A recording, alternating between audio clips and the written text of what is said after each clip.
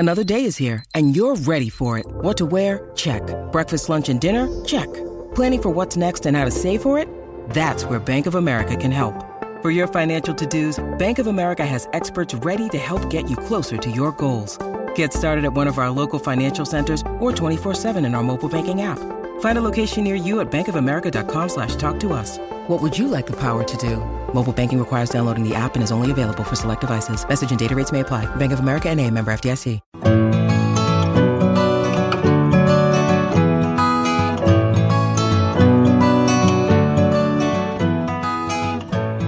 Hi, Lucy Kippist here. I'm the editor of Flying Solo and the co-host with Robert Gerish of this Flying Solo podcast. Now, before I introduce our guest, let me tell you about Flying Solo's premium membership. There's a massive tools and benefits to help your business stand out and to ensure you stay at the top of your game. As part of membership, you'll get a full-page listing in the directory, entry to a private discussion group, access to a library of over 80 how-to videos, and a copy of the Flying Solo book, and much more, all for just $99. Now on to the show. Kath Connell is the founder of Wholehearted Marketing, a consultancy that specialises in helping other businesses put their why at the centre of their marketing. Welcome to Flying Solo, Kath. Hi, Lucy. How are you? I'm great, thank you. I have been meaning to get you on the podcast for ages. You've been a contributor to Flying Solo for so many years now, and your articles are always so positive. I love how you get us to focus on the reason we started our business, and then it feels like you put the focus on the reason we started the business and the passion we have for what we do as the basis of your marketing kind of plans. This always strikes me as different as to the other people that sort of try and project something that we're not or project something that we should be. I would absolutely love to know a bit more about the why of your business to start off with. What is your why and how did you come up with it? Well, it's been a bit of a journey, actually. So I originally started out in corporate and I got pregnant with my son the week that the dream promotion at my company came up. So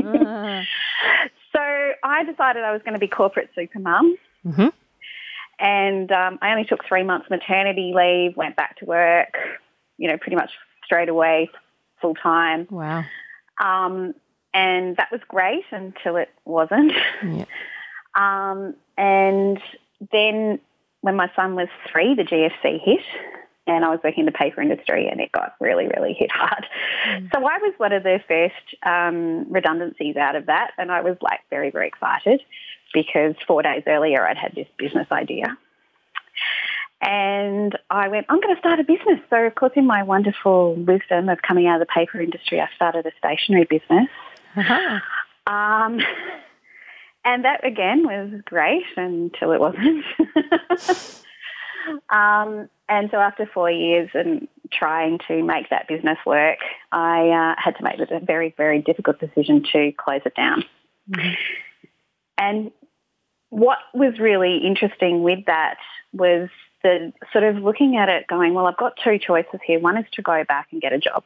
And I knew that if I got a job, I'd have to get a big corporate kind of marketing job.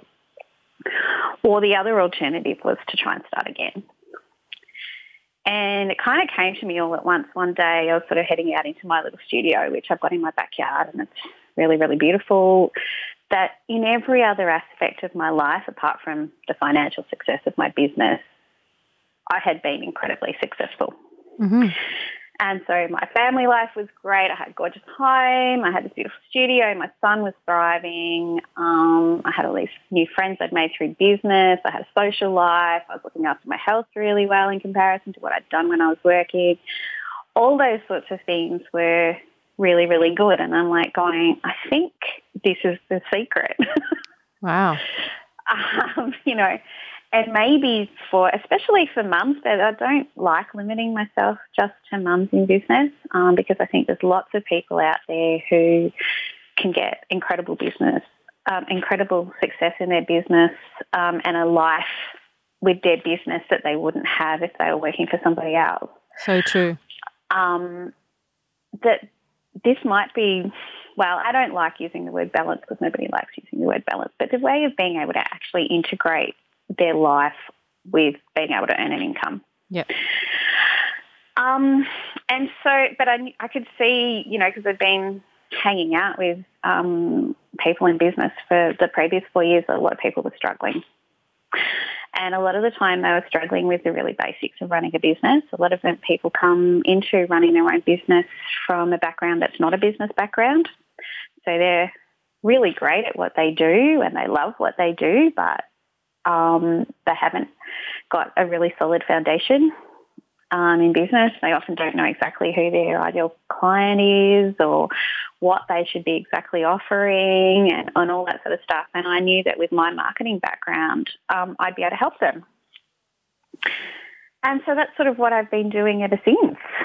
So really it's about, creating, I suppose there's that social change that comes as well by people having more time to either spend with their kids or be part of their communities or actively pursuing their creative life or whatever it is that's driving them in not just their business but in their whole life, that I can help them be more successful in a business so they can financially support all those other things as well. Yeah, it's sort of become the core of their life, and that's had a ripple effect on everything else. Well, yeah, but it's like there's an awful lot of people out there where their business takes over their life too. Yeah. Yes. And then they end up basically being like in a job but for themselves. So this is about being able to really structure those two things so they work together. So maybe they're not going to make the millions that, you might do if you were dedicating your whole life to running a business. Yeah. But that's not what is most important to them. And being able to share your unique gifts with the world and make a living from it is really what I'm about, and being able to help them do that. So that's kind of what it is. That sounds awesome. And averagely, at what point of business are your clients coming to you? Is it sort of within the first 5 years? Is it a bit later? Both.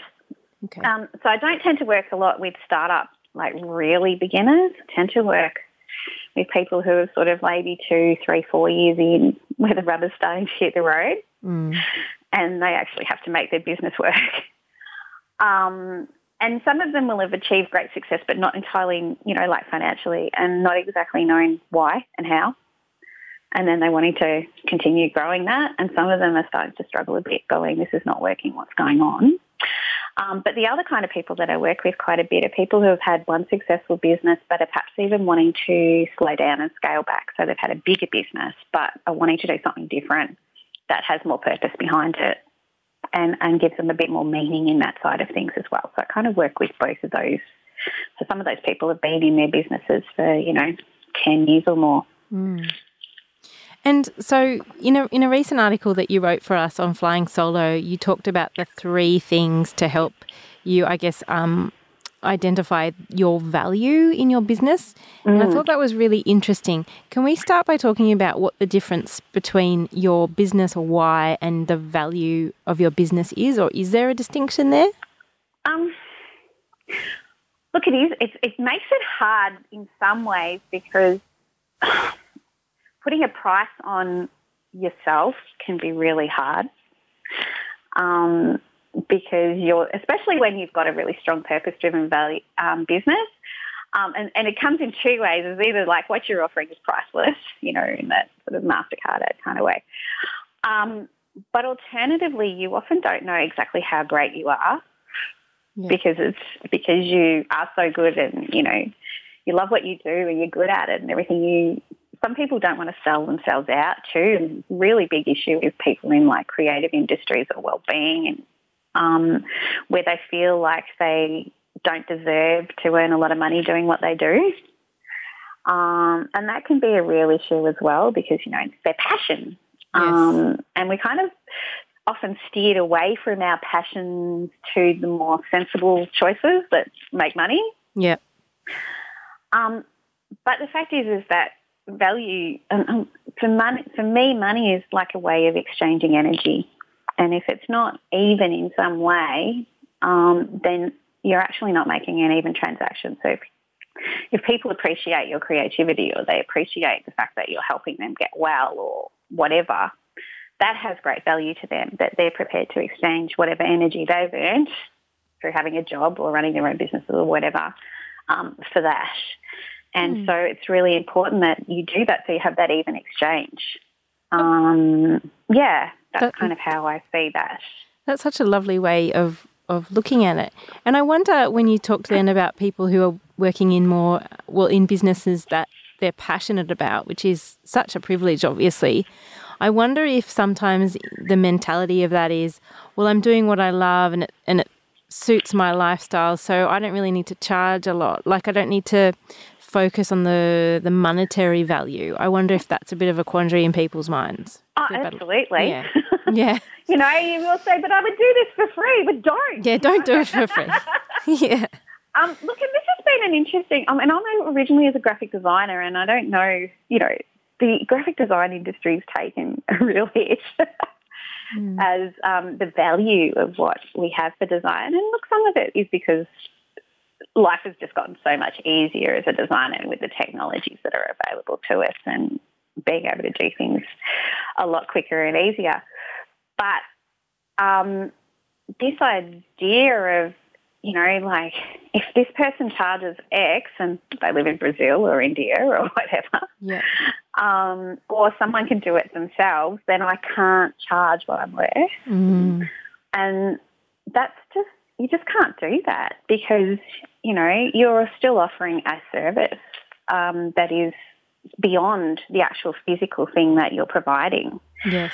And it's about really understanding what is it that you're actually providing that from an emotional point of view to your customer that's beyond just the thing that you're providing, the service or the product that you're providing.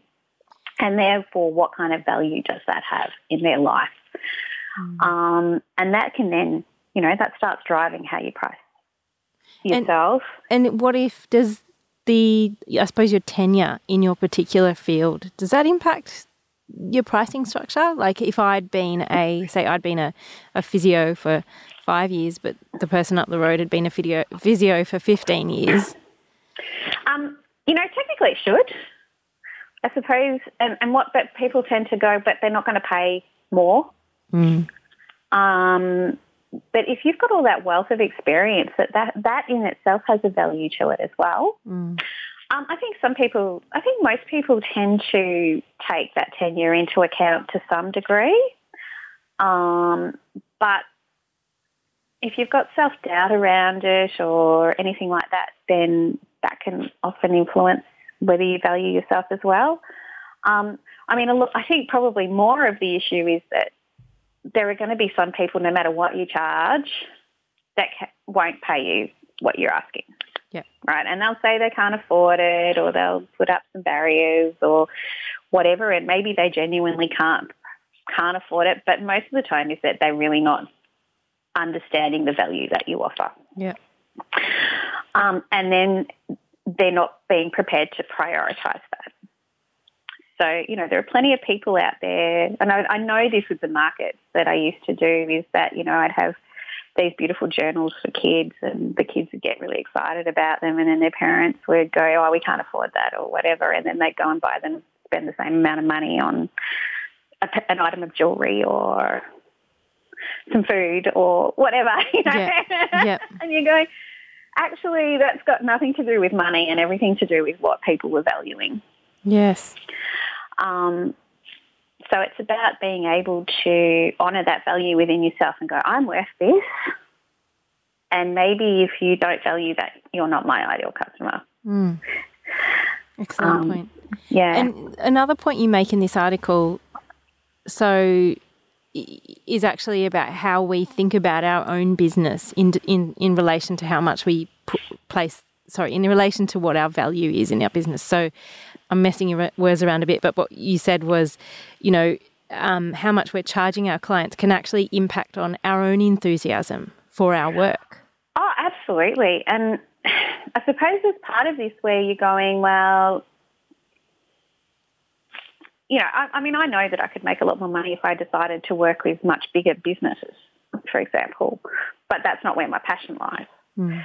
And you kind of go, well, there is that around that, and there's a lot of social pressure as well. I find that it's particularly in this small business area, there's this, you're not a success unless you're earning $1 million or have a 6-figure launch or that kind of stuff that goes around. But then there's also that idea of, you go, but I can't compete against somebody in India who's charging $5 an hour. And it's like, well, don't. You can't, because, you'd earn more money going and working at McDonald's. Yeah. So there is that, that skills. The other thing is, of course, is working for time. And I think this is one of the things I mentioned in the article, is that just because you get better and faster at doing something doesn't mean that you should charge less. Yeah, right. Yeah.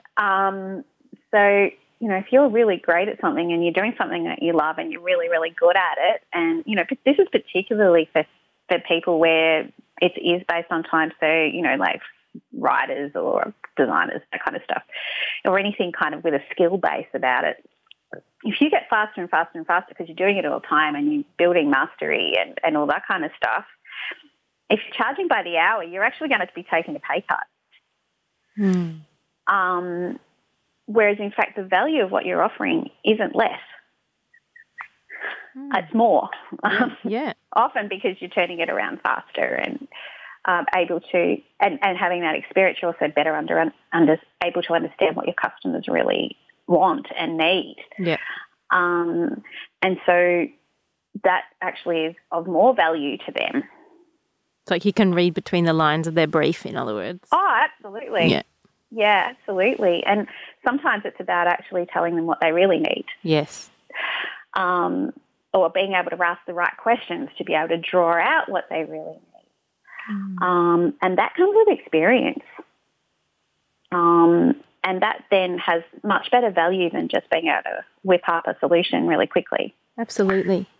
And now on the other side of that, you also mentioned that if we as passionate business owners we've got our value right and we're charging what we think we're worth and we've got our client base, we're working really hard and we suddenly hit, well, for want of a better word, but like burnout. We're getting really tired, we're getting really frustrated, stuff's feeling heavy all of a sudden.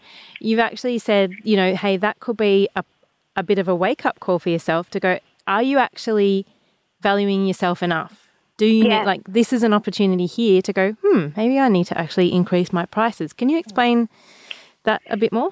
Oh, absolutely. And this is always that sort of, especially when you're getting really, really, really busy, it's usually a good sign that you need to put your prices up. I mean, there is that kind of economic market, supply and demand type stuff going on. And it really depends on what kind of business you're trying to grow too, because if you're actually wanting to grow a bigger business, then it's a sign that you need staff, which is going to hit your profitability for a bit, but that's what you're going to do. But for a soloist, if you're dedicated to being a soloist, then you can be more selective with your market. And so putting your prices up a little bit, one of two things is going to happen. Either people will drop off because they're not prepared to pay you, or they're going to go with you because they love you and they want to stay with you, and you're going to make more money and everyone's happier. You're right. So, and that just is how you can then control your business within your life as well. So you're not having to work harder and harder and harder, because I think, so many soloists in particular end up working silly hours. Yes. And burning themselves out, or having, suddenly going, hey, I started this business because I wanted freedom and flexibility to spend with my kids, and I'm never seeing my kids. Yeah. Yes, we hear that a lot. Yeah, it's time to push prices up. Yeah. Gosh, that's a really interesting point. And if we do decide to put our prices up, is there a way that you recommend your clients sort of communicate that to their clients? Is there Yeah, look, there's a few ways around it. I mean, you can be really upfront about it and just let them know, hey, as of such and such a date, I'm having a price rise, which is fine if you're only having a small price rise. And I think that's possibly, the best way of going about it if you're only having a small price rise. I personally tend to give my existing clients a bit of a leeway so that they, if I've got any quotes already in the system and jobs that I'm already working on and that kind of stuff, I'll continue to do that at the old pricing and then let them know for the next sort of project maybe coming along.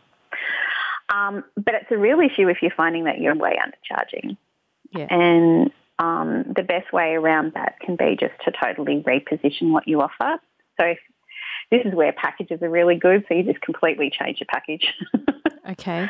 And go, right, well, I was offering that for that. Okay, I'm not going to do that anymore. I'm going to do this and I'm going to change it to this and charge more for it. One of the things that I do when I'm sort of talking about putting packages together is to, obviously understanding exactly what your customers need, but also the things that you really enjoy doing or you can do quite efficiently. Okay. And so you're no longer working on that for time basis. So they're going to, if there's something that they find really value that you can do really quickly and efficiently, making sure that that's included, especially if they're going to get really good value out of that, but then you can charge a higher rate for that. Mm. So you're still charging more, creating it at a higher level without actually running yourself ragged. Yeah, so working to your strengths and protecting yourself. Strengths and protecting yourself and doing the things you really enjoy doing. Yeah. I think, the biggest energy sucks are actually getting caught up doing things that you really shouldn't have said yes to in the first place. Yes. So, and sometimes you can put some pain money on that, but sometimes it's just best to not do it. Yeah, let it go.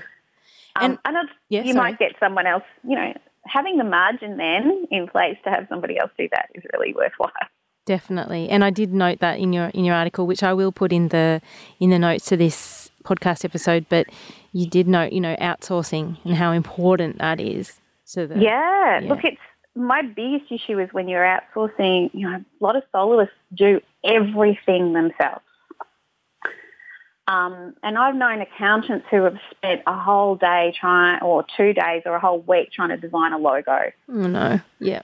And going, you are not earning your account, and then having to work, crazy hours or whatever they're doing their accounting work to catch up. And going, you could have just spent your time doing that and paid a designer. Yes. Gosh, that's a lesson you hopefully learn once, right? Yeah, hopefully. But, just having, someone's earning a bucket load money as a consultant. Why on earth are they preparing their own proposals? Yeah, yeah. Or doing their own social media? Yeah.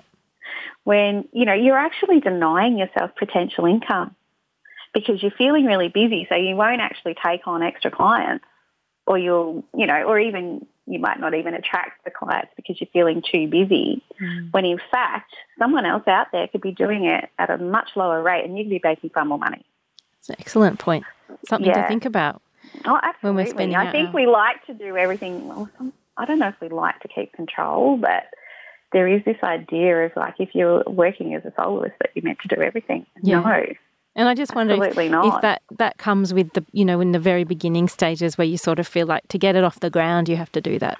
Look, you do have to do it perhaps. Look, when cash flow is an issue and you don't have a lot of resources at your disposal, and sometimes it's just good to learn the skills too and know what's involved. But beyond about 12 months, 2 years, no. And I know, look, I've known really experienced business people who have been in business for years find it really hard to ask for someone to, get some basic admin help. Yeah. It's like, but you could be earning so much more money for your family if you just did that. Yes. Or you could be spending more time with your family. And hopefully those kind of people are listening to this. And like the last thing I wanted to talk to you about, which is a good segue from that, is in terms of well-being. So we're trying to talk a lot more at Flying Solo now about how we protect our health and our well-being as solo business owners, because we all know, as you've just mentioned several times there, that burnout is far too common. I was wondering if you could share with us what your if there's a number one thing, or maybe there's several, thing that you definitely prioritise to make sure that you're healthy and your well-being is okay as you're busy building your business. Yeah, the number one thing I prioritise is actually getting out of my little studio and being with people. You know, and some days that's not the most productive thing to go to my little co-working group. But I've actually worked out what I can get away with doing there and what I can't. Like, you know, I don't do any writing when I'm co-working. But being able to stop that isolation, because it just gets in your head. I mean, some people are better at working at home alone all the time by themselves. Yeah. But I actually like being with people, and I get a bit of value actually from the feedback that they give. I've also had really great collaborations with some of the people that I co-work with. You know, and just sometimes I've been able to, you know, ask a quick question and not have to pay for the help that I might have had to have paid for otherwise. Always a bonus. It's always a bonus, and I'm sure they get the same from me. But that for me is, don't feel like you have to be on your own. You know, there's so many. I mean, we don't even have a fancy co-working space. We meet in a cafe once a week, and I've been doing that for 3 years now. Wow, that's great. Yeah. I mean, I have just joined a co-working space as well, but because I figured that once a week's not enough for me, but especially not during winter.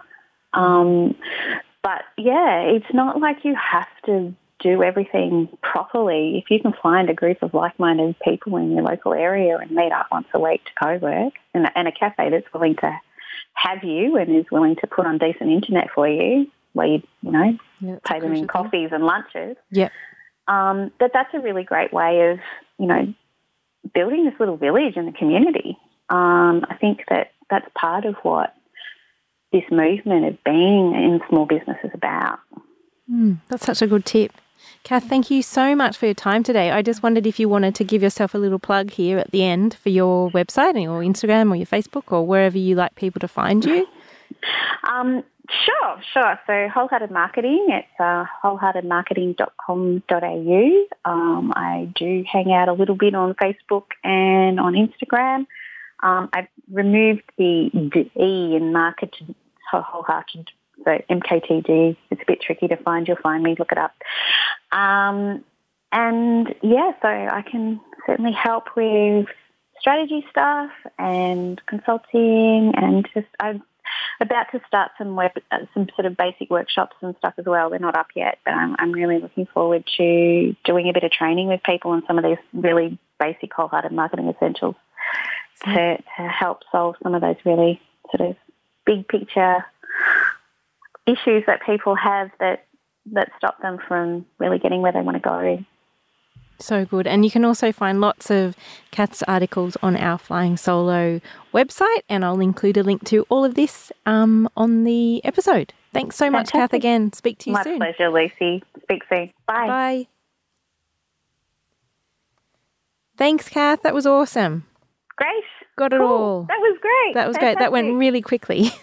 I know. Just watching it. Oh, my God, that was nearly half an hour, wasn't it? Yeah, it was pretty much straight on, dead on. That's terrific. So this probably will be a few weeks away, but I'll make sure I send it to you before we go live so you can have a quick listen, and I'll do an article around it as well. So we'll get a couple of bits of content. I suppose I'd better start writing again. Yes, and thank you for all those articles. Any ideas? Anything you want? Well, you know, like I wondered just then if you want to write about the benefits of your once a week with your co-working group.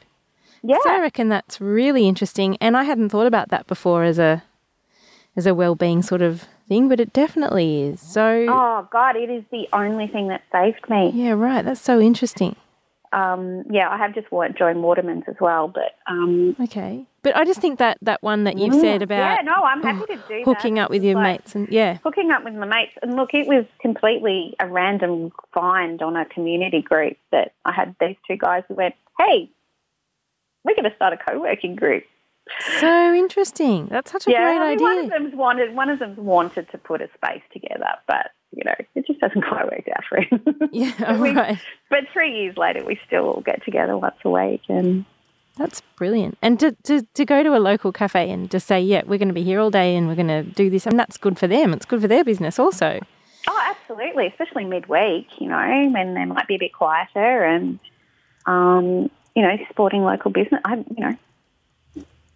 I think it's a really good way to go, and you get to know people then in your community. Yeah, exactly. Exactly. So right. good. So clever. Let's start with that. I can do that one. That'd be great. And then we'll, and if you, I mean, I don't know if everyone would be open to it, but if you wanted to include a photo of all of you guys just, sitting around the table, that'd be cool. Yeah, we might not do that yet. Okay. You don't want to out everyone. We have one from years ago. That's okay. We're a bit diminished in numbers at the moment. That's all right. We'll do a lovely little stock image then with it. No worries. Thank you so much, Kath, for the last minute notice as well. Thank you. Oh, that's all right, Lucy. Okay. Cool. Thank you. you. Talk to you again soon. Okay, bye. See ya. And that's where we'll leave this show from Flying Solo and your host, Robert Gerish. We'd love to receive feedback, even a brief review for those listening via iTunes. If you're planning to start a business or rejuvenate the one you're in, check out our bestseller, Flying Solo, How to Go It Alone in Business. It includes everything we know about working on your own. And of course, we invite you to dive into the resources and supportive community at flyingsolo.com.au.